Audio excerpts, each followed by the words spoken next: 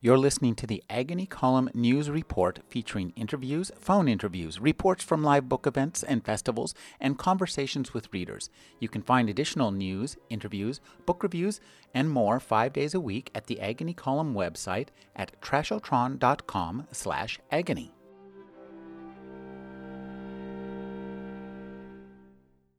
Micheál Ledenwith was Professor of Systematic Theology for 16 years at Maynooth College in Ireland, President of the University for 10 years.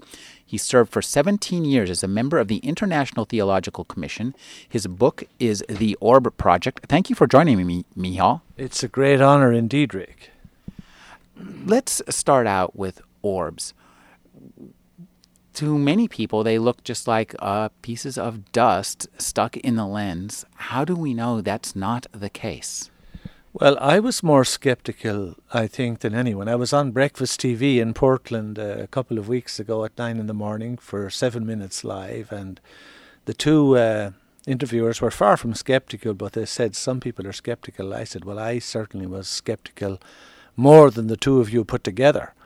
So obviously everything that I said and did and put down eventually in the book with Klaus Heinemann was subjected to the most acerbic skepticism on my part.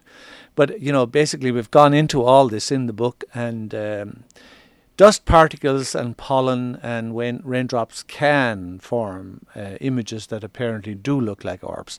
But it's really easy to tell them from the real thing. And, you know, I was a very keen amateur photographer for many years, but if you go more than, say, 2 feet or so from the lens with a dust particle or a pollen particle or a raindrop, it will not hardly register at all. And if you have someone standing 10 feet away and there's an orb half obscured by their head, well, you know that that's not a dust particle or a pollen. There are lots of false orb pictures around, but they're mainly due to lens flare, which I analyse in the book, not to pollen particles or raindrops, etc. So yes, you know, if you're asking me, am I confident that these are the real thing? Absolutely. I have probably the largest collection of orb photographs in the world over the last 6 or 7 years, 150,000 images approximately. And I assure you, I know the real goods from what looks like it, but it's not.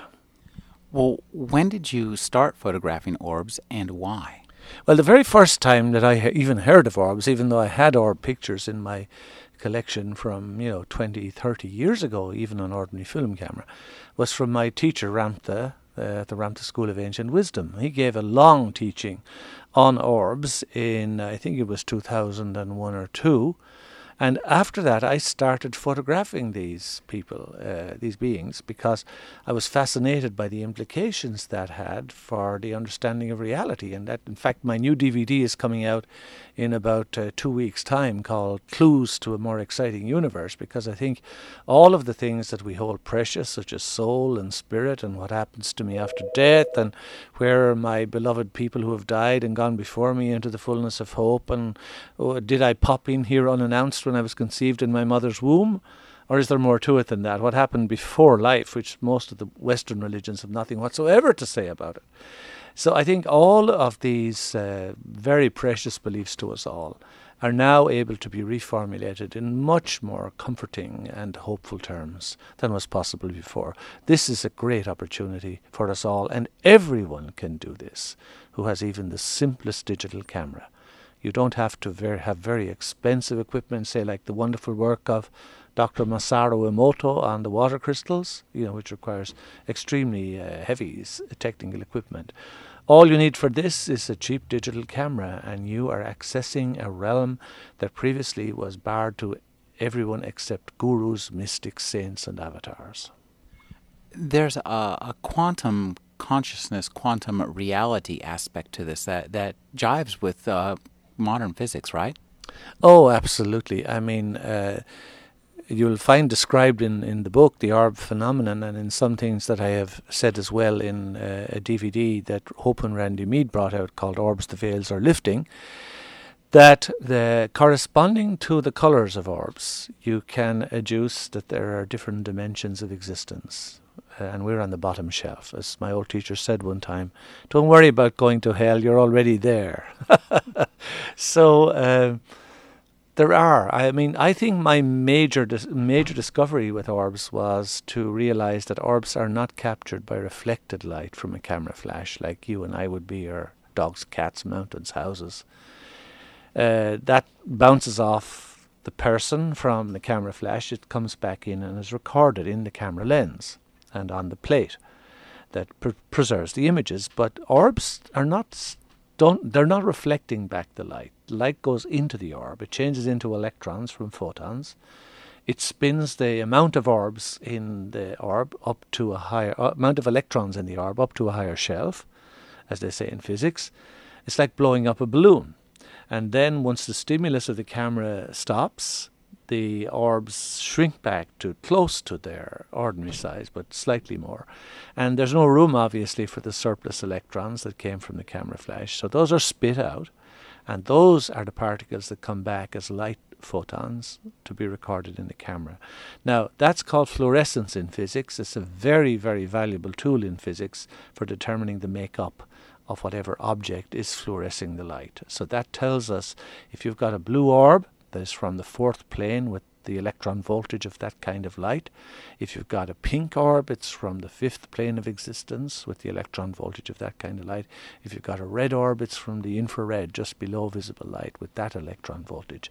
So I think that was my main discovery, and it shows us, I think, that not alone are these orbs there, but that they all belong to different realms of existence, that there are 7 layers superimposed upon other, and the difference between them is frequency. This has enormous repercussions, Rick, because it enables me to know that if I can change my frequency, then the quality and the caliber and the delight of what I allow into my orbit is going to be determined by that. In physics, as you mentioned in the question, this is known as the observer effect in the quantum field.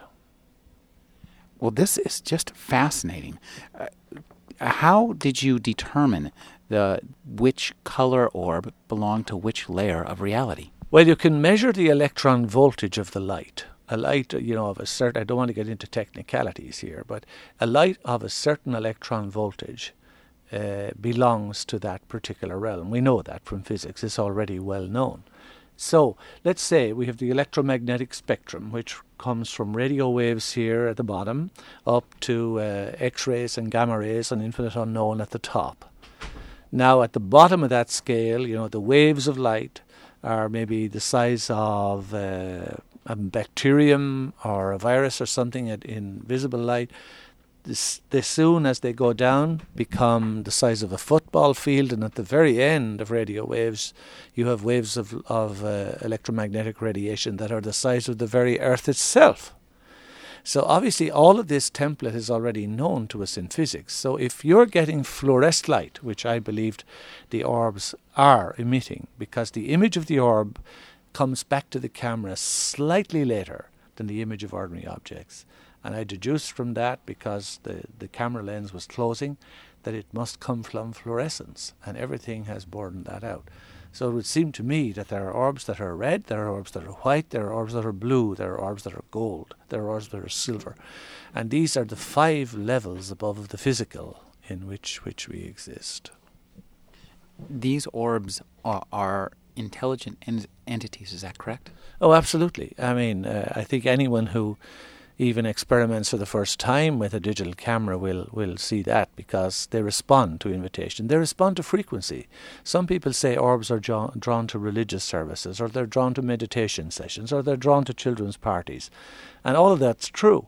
But I think the common denominator is not the quality of the event in itself, in terms of a label, but the frequency that people are emitting. If people are joyful and happy, you'll have plenty of orbs around.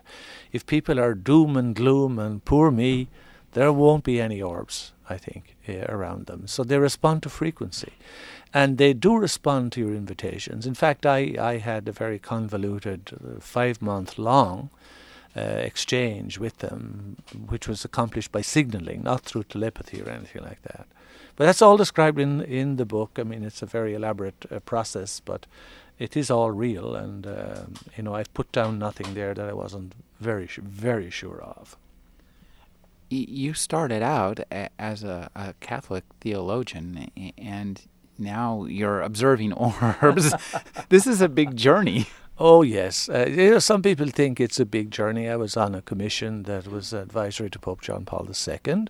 Present Pope Cardinal Ratzinger was the chairman of our commission, and I worked with him for 16 of my 17 years on that.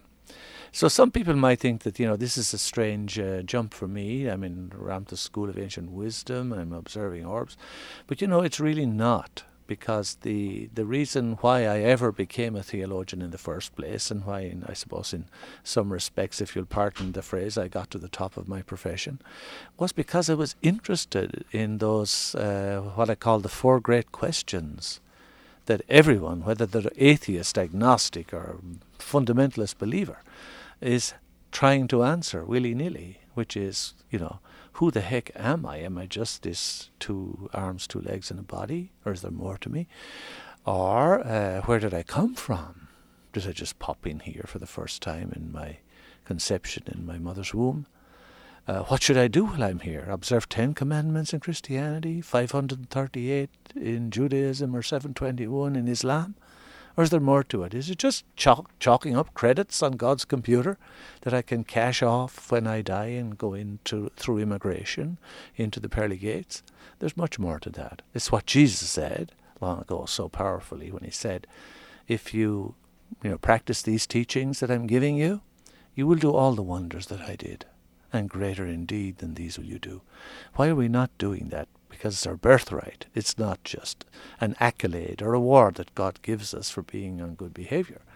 It's our birthright. We were meant to do that. The reason is we've given our power away in a multitude of ways.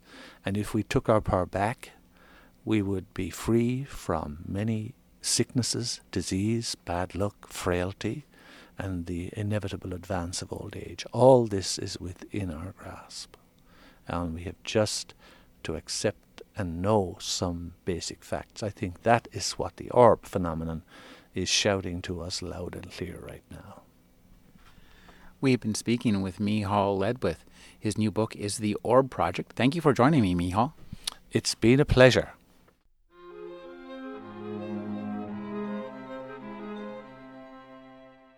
You're listening to the Agony Column News Report, featuring interviews, phone interviews, reports from live book events and festivals, and conversations with readers. You can find additional news, interviews, book reviews, and more 5 days a week at the Agony Column website at trashotron.com/agony.